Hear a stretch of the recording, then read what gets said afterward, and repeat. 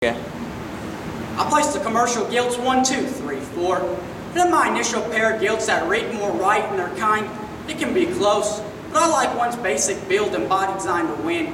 Here's the good built genuine hog that lays an appropriate degree of width on the most correct skeleton, and where she truly becomes my class winner, and she's still the bigger scaled, more extended hog that's bolder and more maternal in a rib.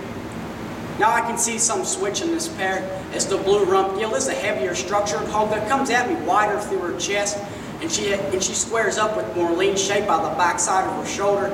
But to me, she's a bit tighter out of her hip and hind leg, and the gilt that reads with the most wear at the top of her blade, it comes in a bit at her knee and is shallower in her rib.